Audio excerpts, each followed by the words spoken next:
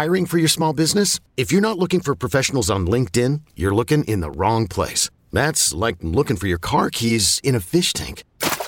LinkedIn helps you hire professionals you can't find anywhere else, even those who aren't actively searching for a new job but might be open to the perfect role. In a given month, over 70% of LinkedIn users don't even visit other leading job sites. So start looking in the right place. With LinkedIn, you can hire professionals like a professional. Post your free job on linkedin.com/recommend today.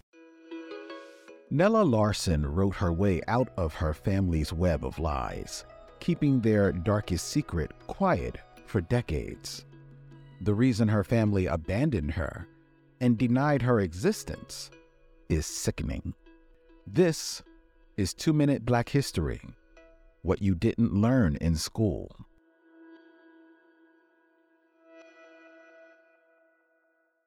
Nella Larsen didn't leave much behind when she died.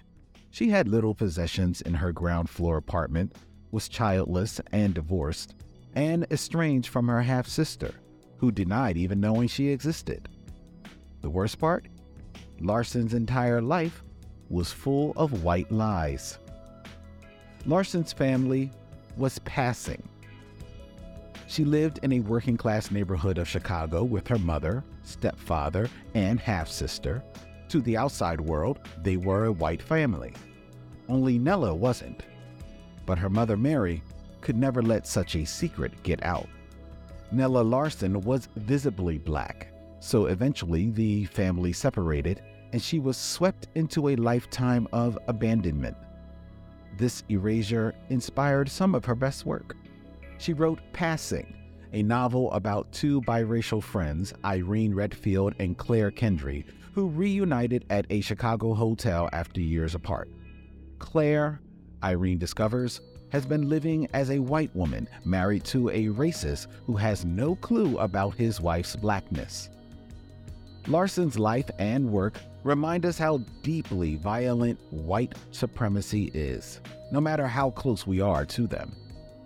Like Nella Larsen, we must forge our paths and write our own stories.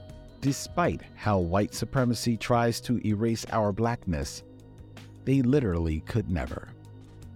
In order to move towards the future, you've got to look to the past. This has been 2 Minute Black History, a podcast by Push Black. Show your support by sharing this episode on your social media and join us in amplifying Black history stories we all deserve to know.